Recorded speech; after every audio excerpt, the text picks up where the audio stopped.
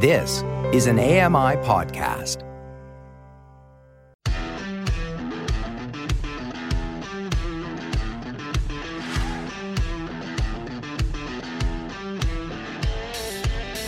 Hey guys, welcome along to another episode of Double Tap. It's Monday the 26th of June 2023. Today we learn about Audible's new features.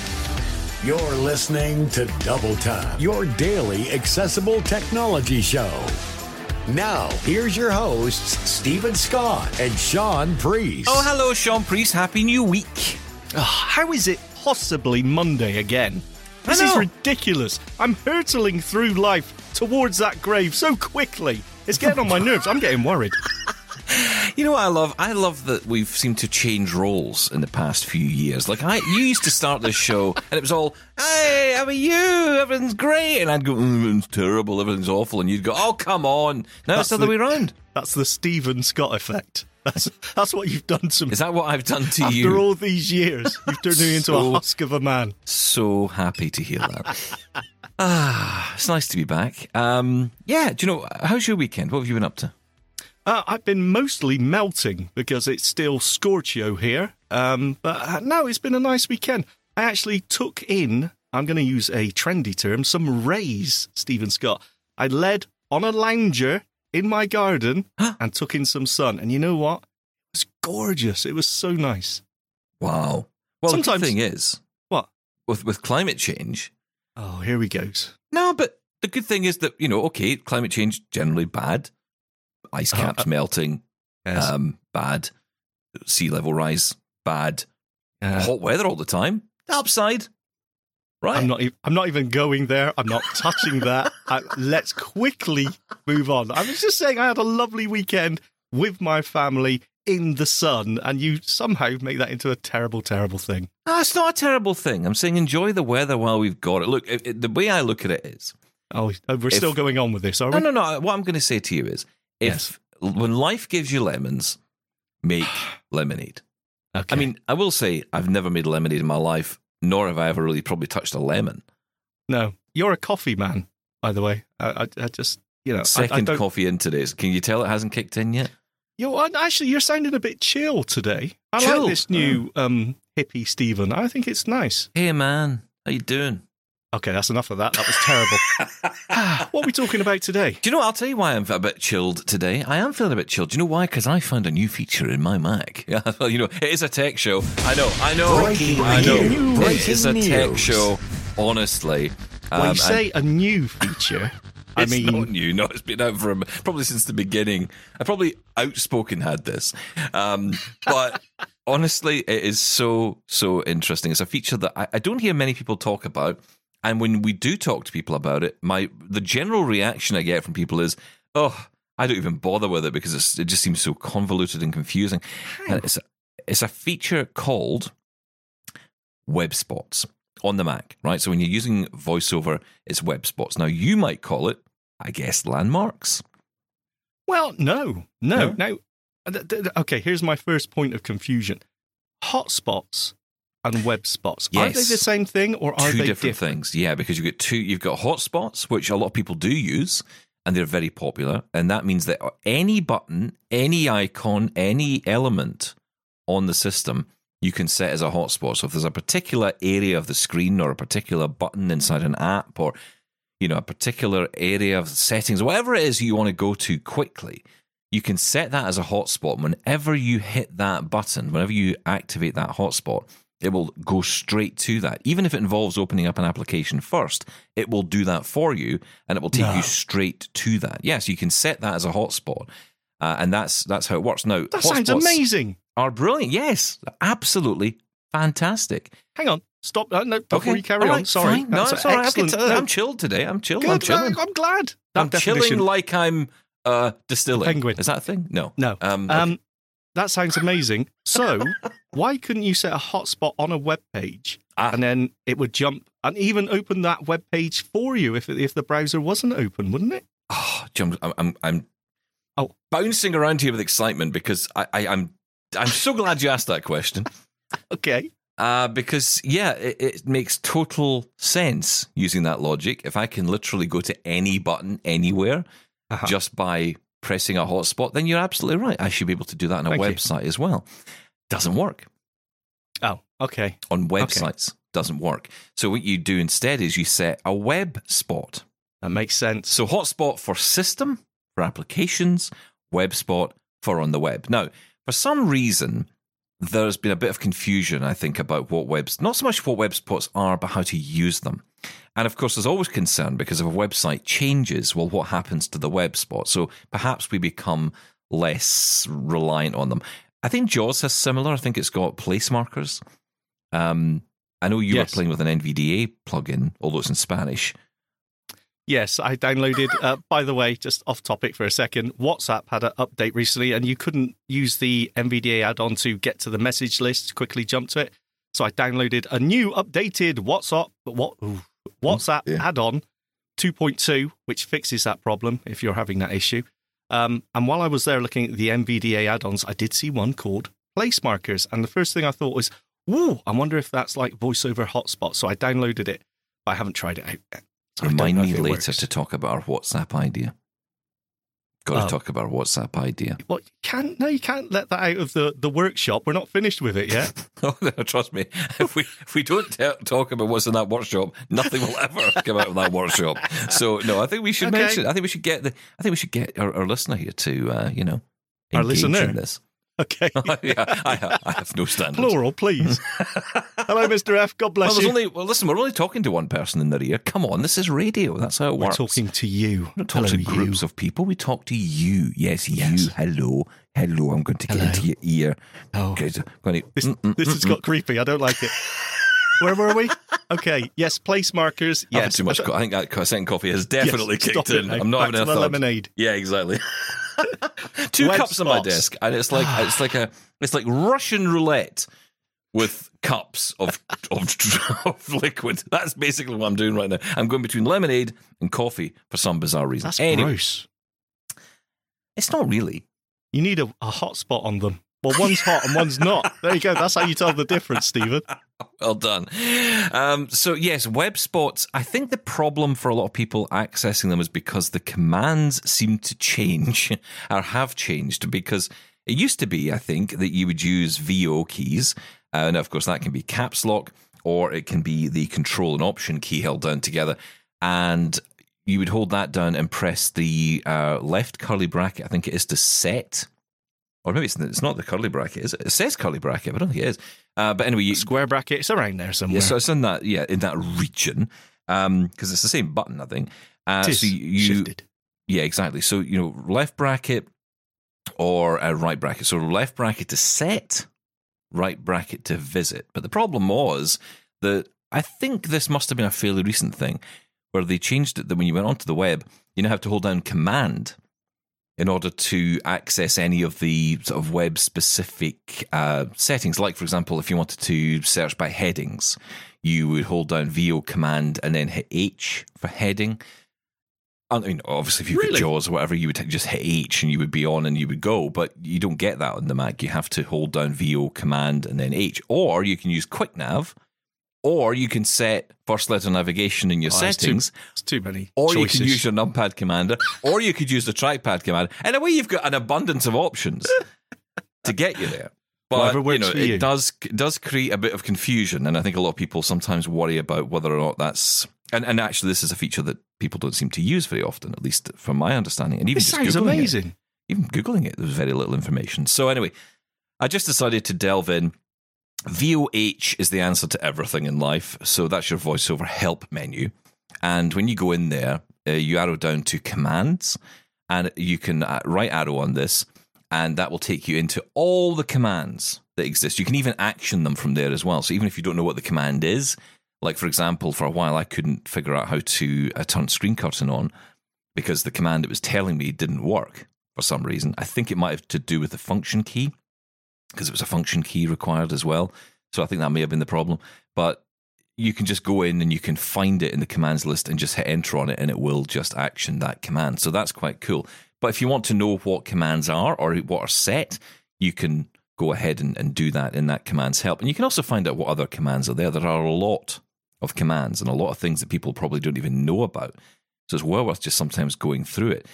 I choose to use the numpad commander because it's enough for me to remember. And one thing I love about the numpad commander on the Mac is when I'm using this to navigate the computer, it's really simple because I'm just using 4 and 6 to go between, just move from element to element. That's essentially the same as holding down my VO keys and moving left and right. But you can go further with that, and you can even layer commands. So by using the modifier keys like Control or Option or Command, or even the 0 key, you can add a layer of commands on there. You can set a different layer of commands. So you could have, for example, as I've done, almost like a web spot layer. So I use Command key, and whenever I hold down the Command key, whatever number I'm pressing is relative to these web spots setup. It's like every single time you're using that modifier, you're kind of opening up a new layer of commands that you can access, which you can completely set and choose whatever you want. And you set the command key to be relevant to the web pages. Yeah, so simple as this. I set up Command 1 to be set web spot. I set up Command 4 to be previous and Command 6 to be next. So I can easily just navigate around. So I'm on the CleanFeed website here, and I've set one for my record button, I've set one for my mute button, and I've set one for my clips button. Now, this was an interesting thing because, of course, the thing about this is that it allows me to very quickly, as I've now learned, navigate around this page really easily because I just have my command and my left. So if I hit Command 4, I can hear record, and then you're not hearing this, obviously, because I'm not playing this through, but I've got record, then I've got mute, then I've got settings, and then I've got the email from Greg we're going to play in a minute, which is set as if my first web spot. Now, that means that when I'm navigating around by web spot, it's only going to those web spots I've selected. I've gone through the website, and I've said Command 1 to set a web spot. Now, this is just on my setup. You will probably want to use your own commands for this. But once you've got the command set up, even if you're using the native commands, you can then just easily navigate around that page on the web spots you want. So if there's lots of buttons you would normally press and you don't want to be arrowing and tabbing and moving around, you can just jump to those buttons. So really, really cool. But then, of course, there's a problem, right? Because what happens if the website changes? Well, CleanFeed does change because when you reload CleanFeed or you open it back up, the clips area where all the audio clips live, where that email is right now, that all goes away because it's like an expanded area. And every time you go into CleanFeed, you have to click on the clips button to and open the list, expand that. Yeah, but that button, I had it originally set, my hotspot was set on load clip, which is the first button that appears after you've expanded the clips area. So it's on the screen, it expands, and there's a load clip button, and that lets you load in the audio clips that I can play here. But that goes away as soon as you refresh. So what happens to the web spot? Well, I thought the obvious thing is it's just going to go away, or it might, get rid of all my web spots. Well, no, it doesn't. It keeps all the web spots in place, and it moves the web spot to the nearest location, which in this case is the settings button. So the settings button is just before the load clip button, which when I reload is not on the screen. So it's actually shifted the web spot to the nearest location. And actually that's pretty smart. Yeah. So it makes navigation a lot easier. It's almost like customizable first letter navigation, right? I mean, because you're saying, as you said, rather than tabbing through, there's so many websites that I go to where I think, okay, I go there regularly and I know where I'm trying to get to. And I sort of memorize, okay, 17 arrow downs gets me to the element that I want. Yep. Maybe because there's not a nearby heading or it's not labeled as a button. So, it's 17 arrows down. And being able to set a web spot, could you set it anywhere? Could you set it on a piece of text, for example? I don't see why not. I mean, if you can access it, I don't think it has to be a button. I haven't tried it on text, but I don't imagine why not. In fact, let me just try it. I'll do it as I'm talking to you. Tell the listener a lovely story while I do this. I will tell you a lovely, lovely story. Yes, if any of you out there who use NVDA know of a similar functionality, because I would love to try this out. Is it already there in NVDA? Because, I'm not a power user, I admit it. I am very much the tab and up and down, left and right cursor keys.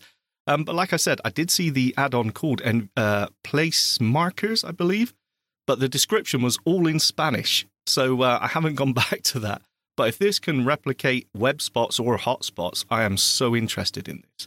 I'm sure this function is already available in Jules, as Stephen said earlier, but I don't use Jules. So, yes, you NVDAers, that was difficult to say. That was not easy for you, was it? Let me know. NVDAers. NVDAers?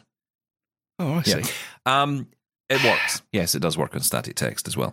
Right, so you could set that anywhere. That is so cool. I'm going to say it, Stephen. I'm jealous. Well, there must be equivalents on other screen readers. I don't doubt there are. I mean, I can't imagine VoiceOver is unique in this one.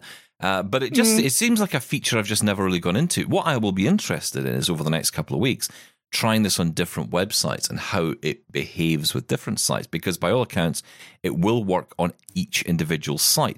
And that's even better than hotspots, because you've got 9 hotspots that you can set, but that's it. So you're always thinking, how many can I use? Because that's across the entire system. Whereas with the web spots, that's per website. So in theory, you can have as many as you want.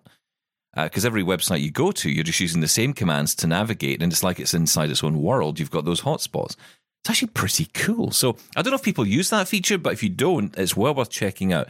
Now, in terms of setting them, as I say, it's VO command, left curly bracket to set. I think I've got this the right way around. I must admit, once I started trying some of the commands, I was finding difficulty with it, which is why I went into the keyboard commander option and just chose a numpad. And you can do this, of course, on the keyboard as well. You can set a specific command that you would like to use. And I found that just a little bit easier. Sometimes it's just too much to remember, and the numpad can help with that. So, yeah. Anyway, I just thought I'd mention it because I thought it was pretty cool. So that was my weekend. Very... Our lucky partners, aren't they? I mean, oh, look at this, really interesting. I am not interested. Couldn't care less. Right, let's get some emails. No surprise, more comment on the subject of Braille. Greg weighs it. I've been waiting for Greg in Pennsylvania to chime in on this. Of course. So I'll be intrigued to hear what he has to say. Let's listen to this now, read by Laura. One point I have not heard in regards to Stephen's idea of eliminating the Braille Perkins-style keyboard is, why do we still use the QWERTY keyboard? The QWERTY keyboard was invented in the 1870s to slow typists down and keep frequently used letters far apart to prevent typewriters from jamming. Aside from their inherent inefficiency, they have been shown to cause some serious repetitive stress injuries. Many improved keyboard layouts have been introduced, but all have failed due to the power of legacy. The Perkins keyboard is efficient and ergonomic, unlike QWERTY, and blind people have been using them for a long time. IMS makes a Braille display with Perkins keyboard and common computer keys such as the function row and other PC keyboard keys for those who type in Braille but do not use Braille computer commands. Why not replace QWERTY with steno keyboards, or else make Perkins keyboards standard for sighted people? Type faster, fewer injuries, and lower the cost of electronic Braille. Greg in Pennsylvania. That's an interesting point. I can't deny. QWERTY is just as legacy as anything else. Yeah. He's got a point. It's been around for years and years. But you'd be asking a huge number of people to make a massive change to their world in argument to make our lives easier. I mean, is that right? That we just swap the whole world around? We just say, right, everyone who's using QWERTY, ditch that, use this instead, and we'll all just use Perkins keyboards instead. Well, as Greg pointed out, you are trying to eliminate Perkins, so aren't you saying the same thing? I'm not eliminating Perkins. No, you are. That's I'm asking a question. Oh, this is to get less chilled. This is the problem with this polar bear world we live in, where everyone is against each other, and you think, hang on a minute, I'm just asking a question, all right? Is this something we should look at? Because I'm talking about the future of Braille. I'm not talking about today. I'm talking about the future. If you want this to survive, everyone raves about how wonderful Braille is, and I get it. And it's so funny, the people who don't want to talk about this. I find it fascinating, people who would rather I didn't discuss this. And I'm like, you got to discuss this if you want it to continue. You love Braille. You tell me you love Braille. You use it every day. You wouldn't be without it. You want it plastered on absolutely everything. I get it. Totally. I'm with you on it. But you got to have a serious discussion about the future of it, because the current model is not sustainable. How do we know? Because it's not sustainable. Look at the cost of Braille displays. Look at the number of people who are learning Braille. It's drastically low. It's too low. How many people in later life who lose their sight learn Braille? Not enough. Why? Because it's complicated to learn, and there aren't enough teachers around, and no one's around to educate, and people think it's useless because we can just use audio instead. We've got to solve all these problems first. We've got to deal with these issues. So. Oh, okay. And I don't think getting rid of QWERTY keys is going to solve anything. So it could create a whole new problem. So I'm not for that. I think Greg's point there is valid. There have been better designs. I've seen many one-handed keyboards, for example, that use almost a... again, it's the learning curve, though, right? Everyone is so used to the QWERTY layout. That's the thing. That it's so familiar to people. Yeah. But then, yeah, I don't know. And look, that's a question. Another point. That is a question for the future as well. QWERTY keyboards, will they be ruled out in the future? I mean, actually, that's my bigger fear. My bigger fear is that long term, the physical keyboard is sort of done away with because they move towards these touch virtual. Look at this, the Apple Vision Pro, where you're using a virtual keyboard on screen. That doesn't appeal to me at all. To be fair, that doesn't appeal to anyone. No. That's not today anyway. No, yes. Not today. But then we might have said that about touchscreen keyboards. Well, I remember when touchscreens themselves came in on the phones, and I thought we were out of the game. Well, that's right. I mean, so, yeah. Okay, interesting point, Greg. Thank you for that. I always like when you chime in on these things. Okay, let's go to Pete, who has a comment. Hi, all. Don't want to single anyone out here and make Stephen upset, or he might go off buying more $200 visual gadgets. I mean, a toaster where you can do a quick, inaccessible visual look to see if it's done. Of course, a cheap $10 toaster doesn't have the accessible option to pop, touch test, and retoast longer if needed. Rubbish. I was wondering if the Double Tap team knows if there has been a change to Soundscape's funeral dates, as I've heard rumours it's been extended from June to August, but not sure how accurate this is. This might be them giving OpenScape, I believe in Scottish this translates to open space, some time to get its code finalised. But if Microsoft could be nice like that, they could even have maybe not killed it in the first place. Lol. Just wondered if more was known on if this is right. Would be great, so there is time to allow everybody to export markers from Soundscape to OpenScape. By the way, the name having open in it kind of leads to suggest it might stay free. If this is the case that someone is able to take it on and it remain free, it really would make people wonder why Microsoft couldn't have continued with it, or at least offer up all, and not just redacted, the code as open source, but host the backend on its Azure servers to help. Hopefully they are at least working with or supporting the OpenScape dev team. Michael Babcock's demo of OpenScape was great. Bit random, but whenever I hear Michael, I find there is something strange about the way he says the word button. Anyone else? Or perhaps it's just I'm used to hearing various Brit accents murdering the word and pronouncing it like it ends with an un and not an on. Mm-hmm. One last thought. Sean was talking about neighbours seeing him going off to his shed in an Echo Show podcast recently and how they must wonder what he's doing. Could this shed really be a disguised TARDIS? Or perhaps like the shed Grandpa transports in Chitty Chitty Bang Bang? Or is it really just a plain garden shed, which serves as a receptacle for Stephen's unused impulse buys? Cheers, Pete. P.S. Thanks to the amazing Laura for reading emails so eloquently. Oh, yes. Oh, well, what can you do? We need eloquence. And I don't mean the voice. I mean, eloquence on the show. And Laura brings class to our show. She does. Yes. She's so out of place here. It's beautiful. She does an amazing job. Button. Yeah, I agree, Pete. Pronunciation's the key. Pronunciation. Thanks, Pete. That was amazing. And yes, it really is a garden shed. It just is. It's as terrible as it sounds. I want to start a campaign to, I don't know, I want to start something which basically, like some kind of misinformation campaign about your shed. I want to go online and be like, it's a lie. He's inside a gigantic building somewhere.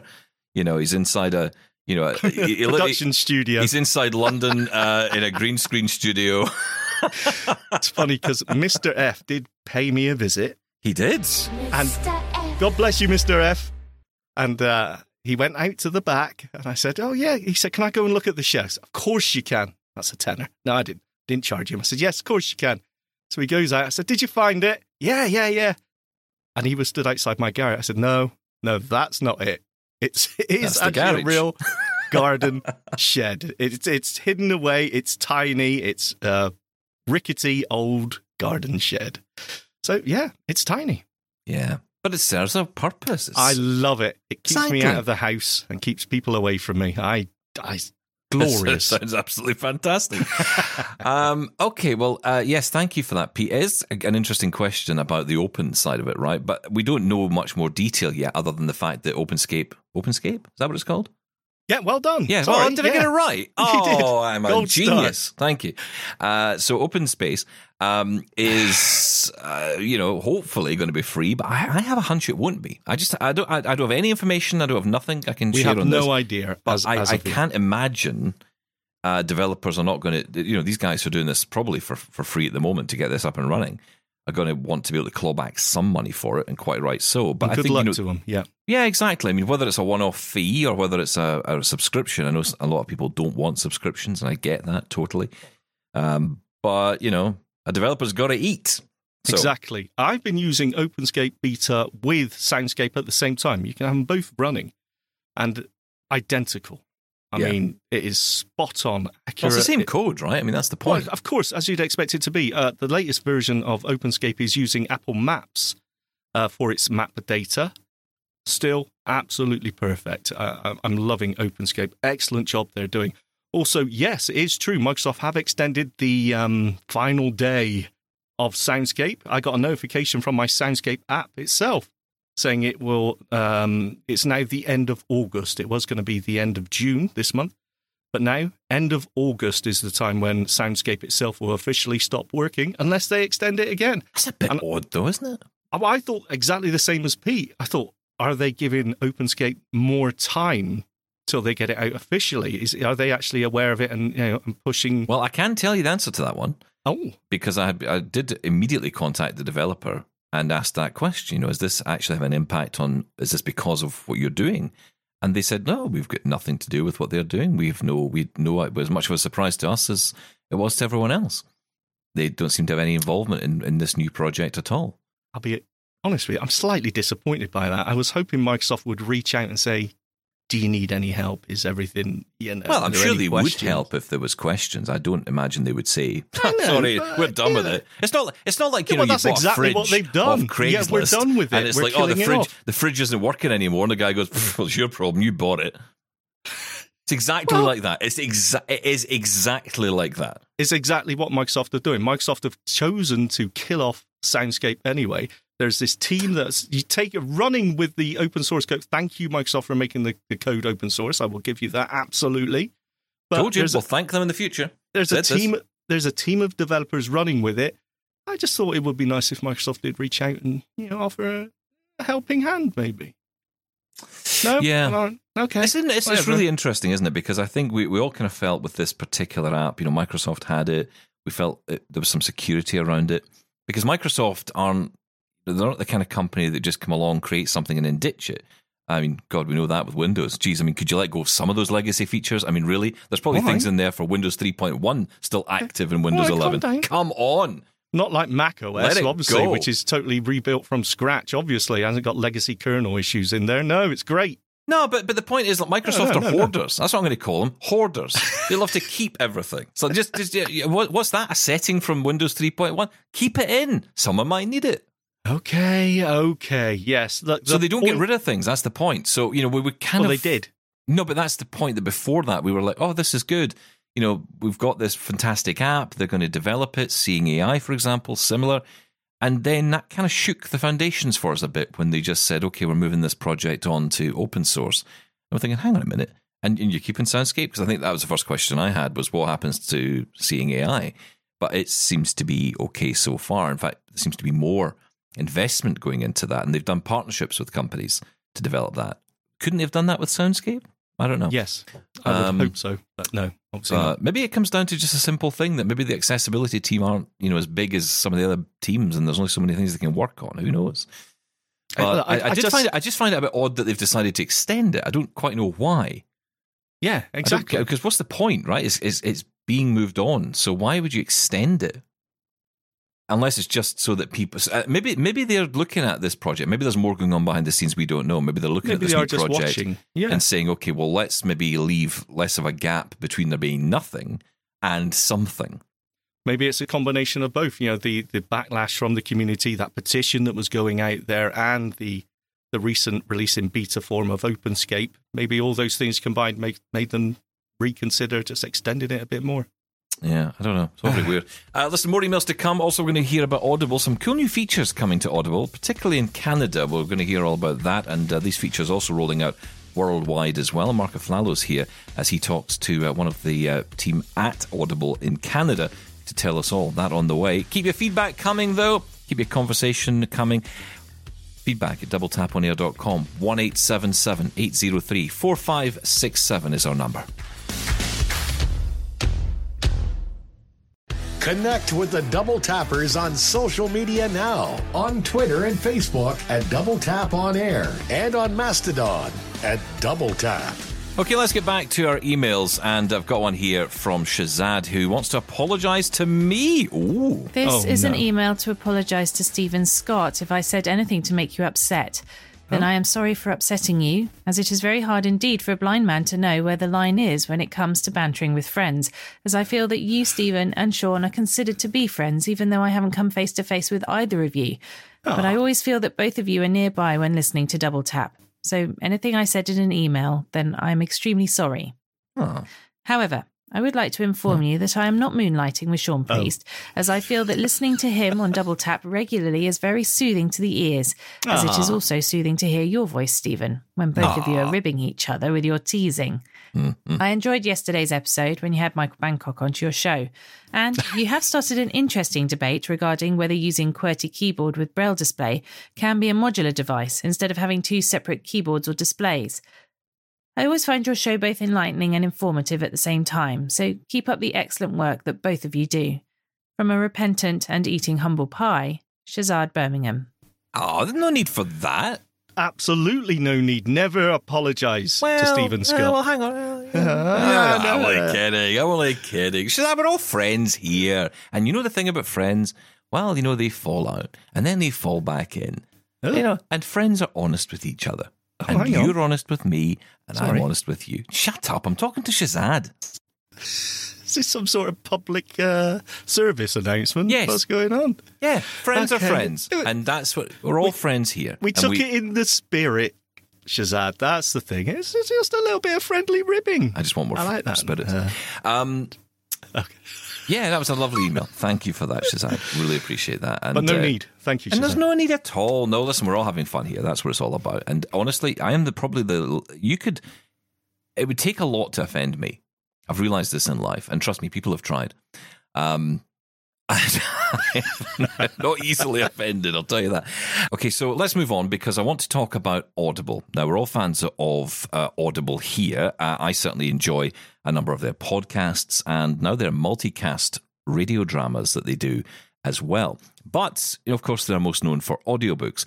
But what if you could make that experience better and more immersive? Well, that is something that Audible is keen to do.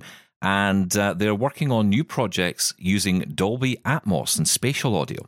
Now, Double Tap TV's Mark Aflalo sat down with the country manager for Canada for Audible. She is the VP, Georgia Knox, and she spoke to Mark all about the work they're doing to enhance the audio experience and the audio listening experience for their multicast dramas, but started off by talking about the work they're doing to make sure more authors in Canada are being recognised through the Audible service. We had a significant number of Canadian customers on the kind of audible.com primary site, and a real motivator for us was to service those customers even more so with Canadian stories created by Canadians for Canadians, but then also being able to share those with our millions of customers around the world. So we paid great attention to kind of the great opportunities for storytelling across, to your point, English and French across the country. Not only developing that, but also how we put that together, package it, and then kind of share it with our customers. I find this whole segment of the market super intriguing because, you know, if an author is putting out their works, to go down the path of creating an audio version of it, it's not a small commitment, right? It takes a lot of time. It takes a lot of energy. It takes money. And I know that you guys having obviously the backing of Amazon, there's a whole portion of the company that focuses on creating audiobooks in the first place. Do you find that authors welcome this and embrace it, or they look at it as some people don't even do it, but is it something that's difficult for someone to embark on, or is it something that you think they embrace? I would say embrace. It's a totally new and enhanced way to experience storytelling, and that's really our MO. It's another way to get those great stories out, and totally complementary to the reading experience. So you have options, right? You can read, you can listen, you can do both. And something like Dolby shows us as well. It's not just listening to that straight narration. So probably that traditional concept of a person gets behind a microphone and straight reads out that book. Yeah. But now we have multicast productions. We have sound effects.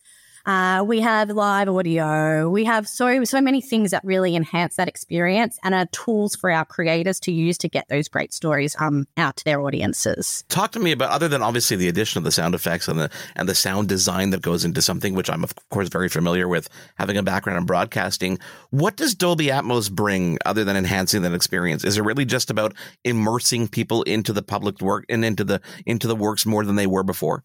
Yeah, absolutely. So like Dolby Atmos, it really is like an immersive cinematic kind of listening experiences in spatial sound. And you might say to me, so like, what's spatial sound? And that's really kind of this like multi-dimensional concept. So there's layers of audio that are kind of put over each other. There's a dimensionality to the experience, and it really enables listeners to go on a deeper journey. So I kind of like to say, think of it as 3D audio. You feel like you're part of the story. There's stuff happening in front of you, to your left, to your right, behind you, and it really engrosses that listener. So, say for example, I spoke about our original content.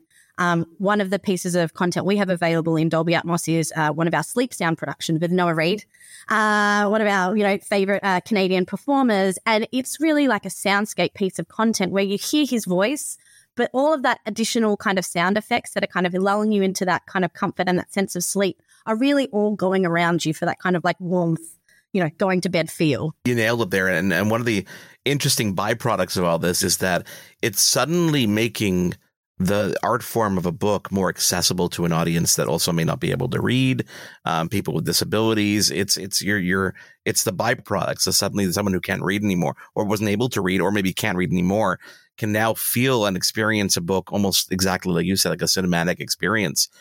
This launch, there were 40 titles chosen. How do you even go about selecting titles for something like this? That can't be an easy process. Yeah, and it's just a starting point as well. So totally, absolutely. This is just, adding to that catalog. But I think the first 40 plus was a range of formats of the Audible original content that we produced that we really felt was conducive to this experience. So things like kids content, multicast performances, soundscapes like I spoke to with like regards to sleep sounds, sci-fi, live performance. So, a couple of other examples are The Sandman, which is one of our big global franchises. Kind of Act 3 we've now made available in Dolby, so you get that real benefit of the sound effects and all of the different characters and that conversation going around you. So that was kind of the starting point. And as we're looking at the content we're producing globally as well as across Canada going forwards, we're looking for content kind of in those areas that we can continue to enhance with Dolby. Is it only content that you guys have hands on that are creating in Dolby, or can third parties now submit content that's already in Dolby Atmos? At this stage, we're working with our Audible originals. So that's the content that we're working together with creators to produce. So it's through our Audible original programming that we're making Dolby available at this stage. What's that experience been like in creating that content? Have you found creators embracing it? Mind's been blown? I mean, some people, I think, even though we can sit here and describe it all we want, you have to experience Atmos technology to really understand what you're bringing to the table here. What was that experience like working with the content creators? It's still pretty early days, but I would say excitement at this new enhanced kind of suite of tools available in terms of audio is such a dynamic and evolving space. And it has been that way. I mean, we've been at the front of it for 20 years. The last 5-10 years, we've really seen this uptake. And I feel like we're still at the forefront of really new and exciting things for our creators to work with. And this is one of those. So I think it starts to open up a whole new world in terms of how these stories can be shared. So it's not just the what anymore. I think it used to be like, what can come out in audio. Now it's the how. How can I share that? How can I share that in a new, innovative, interesting way? And Dolby's at the forefront of that. And I think that it also helps that the technology is now there where you can experience Dolby Atmos in just your headphones, right? These things are things that have enabled this at this point in time to be experienced by anybody who really has a set of headphones that have that technology at hand, which is incredible timing for it. You guys as a company, Audible, work on so many incredible things, whether it's on the Canadian forefront. There's a whole side of you guys called the Indigenous Writers Circle, and I wanted to bring it up because I wanted to understand more about what this initiative is about and who it's targeted at. Oh yes, the Indigenous Writers Circle is an initiative very close to my heart, and I think Audible as a company really stands for the fact that a company can mean more than what it does, and the Indigenous Writers Circle is our kind of like Canadian kind of foundations of that. So we really wanted to look for a way that we could leverage our networks, our expertise, our resources in content creation and in storytelling to uplift the voices of communities around Canada, and particularly those in First Nations, Inuit and Métis communities. So the Indigenous Writers Circle is a 6-month mentorship and workshop program where this year, it's our 3rd year, we're pairing 8 mentors with 24 participants. Over kind of 12 workshops and multiple mentoring opportunities and a variety of other opportunities to get together as a community to develop and share and create storytelling. And I think what the most key thing about this is it can be in any format. So obviously at the core of what we do is audio, but we just want to get great stories out there and uplift our communities along the way. And that's what the Indigenous Writers Circle is all about.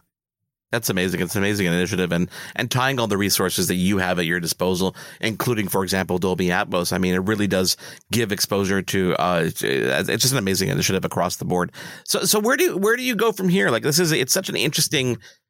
Audible is such an interesting world because everybody talks about video, but really at the heart of every piece of storytelling is audio. In my business, in the radio business, in the broadcast world, we always said your video could be crap, but as long as your audio is good, it almost makes up for it. You're in an audio only space in a world where audio only spaces are few and far between, but it makes total sense to be there. So where do you go from here? Where do you see the company in 5 years from now? Obviously, the Dolby Atmos catalog will grow, et cetera, et cetera. But how do you maintain that imprint, that local feel when you're in a country like Canada? How do you do that? How do you maintain that?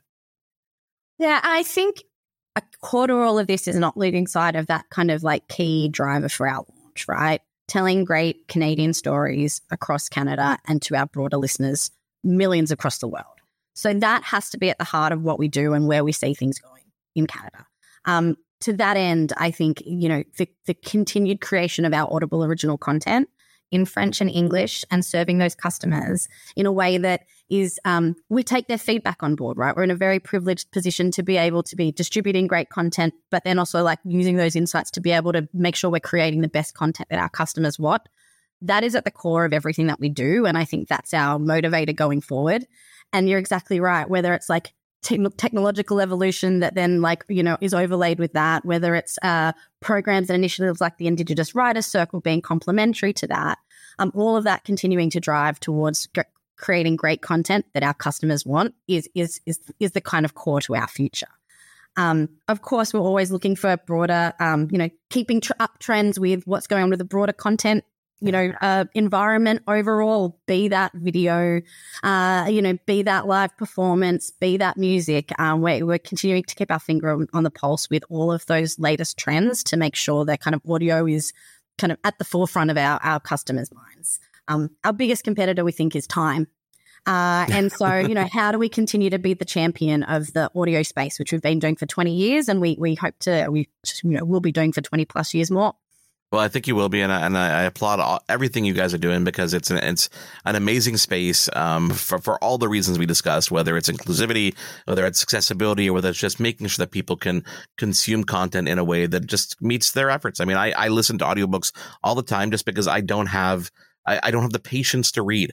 And I know that's just one use case. There are people that, as you said, it just enhances the experience. My daughter loves listening to audiobooks and she's in the 11-year-old range. She's really getting into it. And where she's constantly discovering new things through that she wasn't able to discover by just going to the bookstore around the corner anymore. It's a very different landscape we live around there, and it's so cool to see how it really does transcend this entire, everybody, absolutely everybody, regardless of age, ability, disability. It's amazing to see. No, it really is. And I think where what was once conceived of as this very kind of like intimate, individualized audio listening experience has really kind of opened up to be such a celebrated and like widely enjoyed medium. And it's so exciting to be a part of that. Yeah, it's great. Georgia, thank you so much for taking the time to join us and talk about it. Come back on, tell us more, let us know what you're doing in a couple months from now. We're always happy to have you on the show. Would love that. Thank you so much, Mark. Georgia Knox from Audible in Canada talking to Mark Aflalo there. Don't forget, Mark has his own podcast called Your Tech Report, which you can go and subscribe to. It's also on YouTube as well, but you can catch Mark with me on Double Tap TV, Tuesdays, 8 p.m. Eastern on AMI TV. Now, I want to move on to NFC tags because this is something, Sean, that I know you're excited about. And I know that you were hoping to spend the weekend playing around with, but yes. Greg is here to help you along. Oh. Hello, Stephen. Hello, Sean. This is Greg from Phoenix, and you were talking about NFCs and apps that are accessible. Just wanted to steer you in the direction of Simply NFC. Is a great accessible app that you can record an NFC tag and then scan it, and it works just great. So try that out. I'm going on vacation, or as you would call it, going on holiday for about 10 days.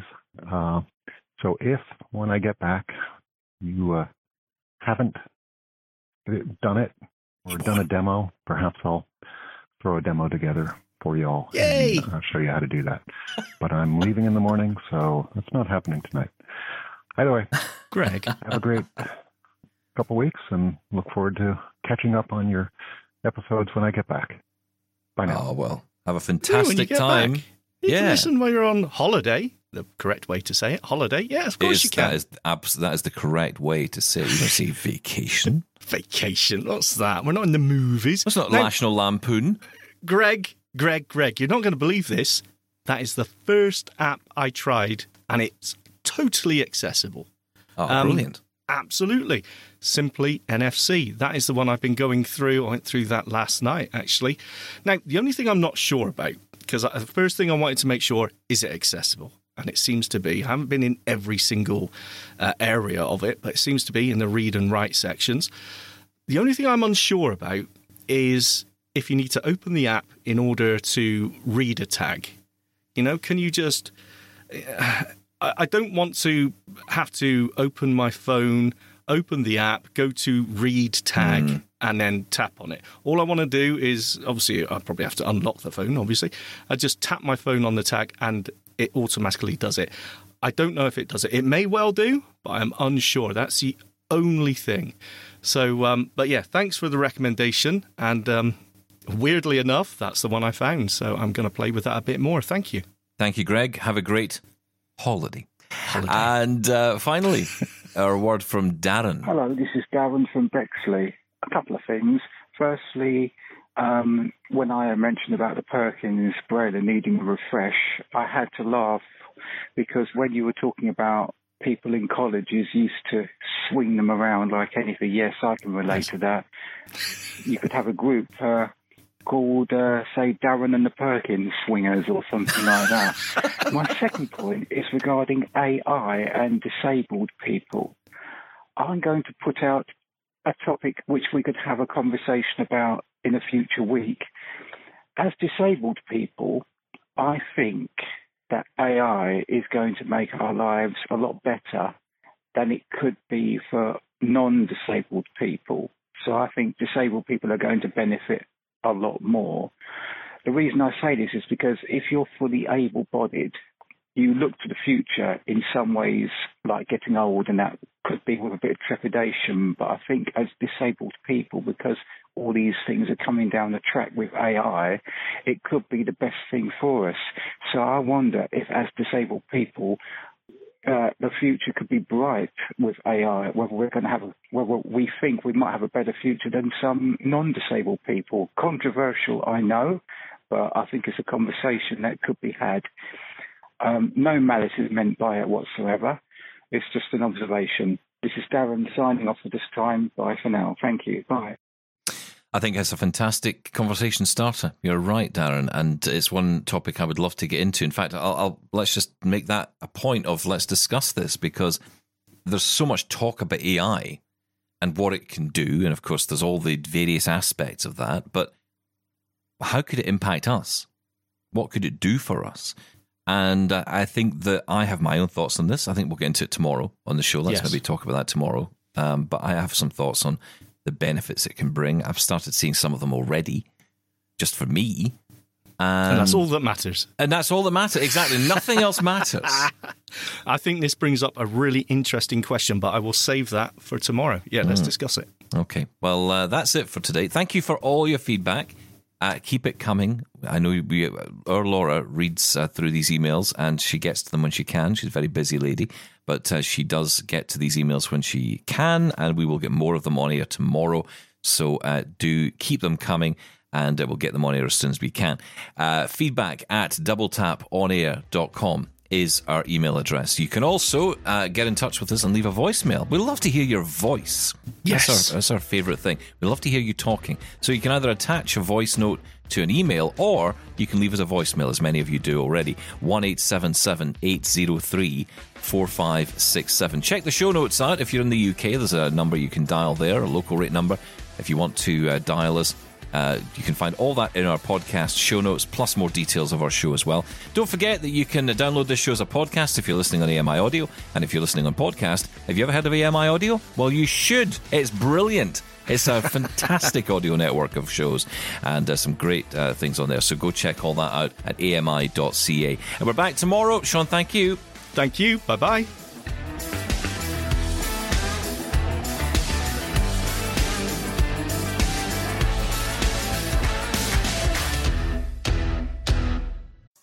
Hi, I'm Ramya Amudan.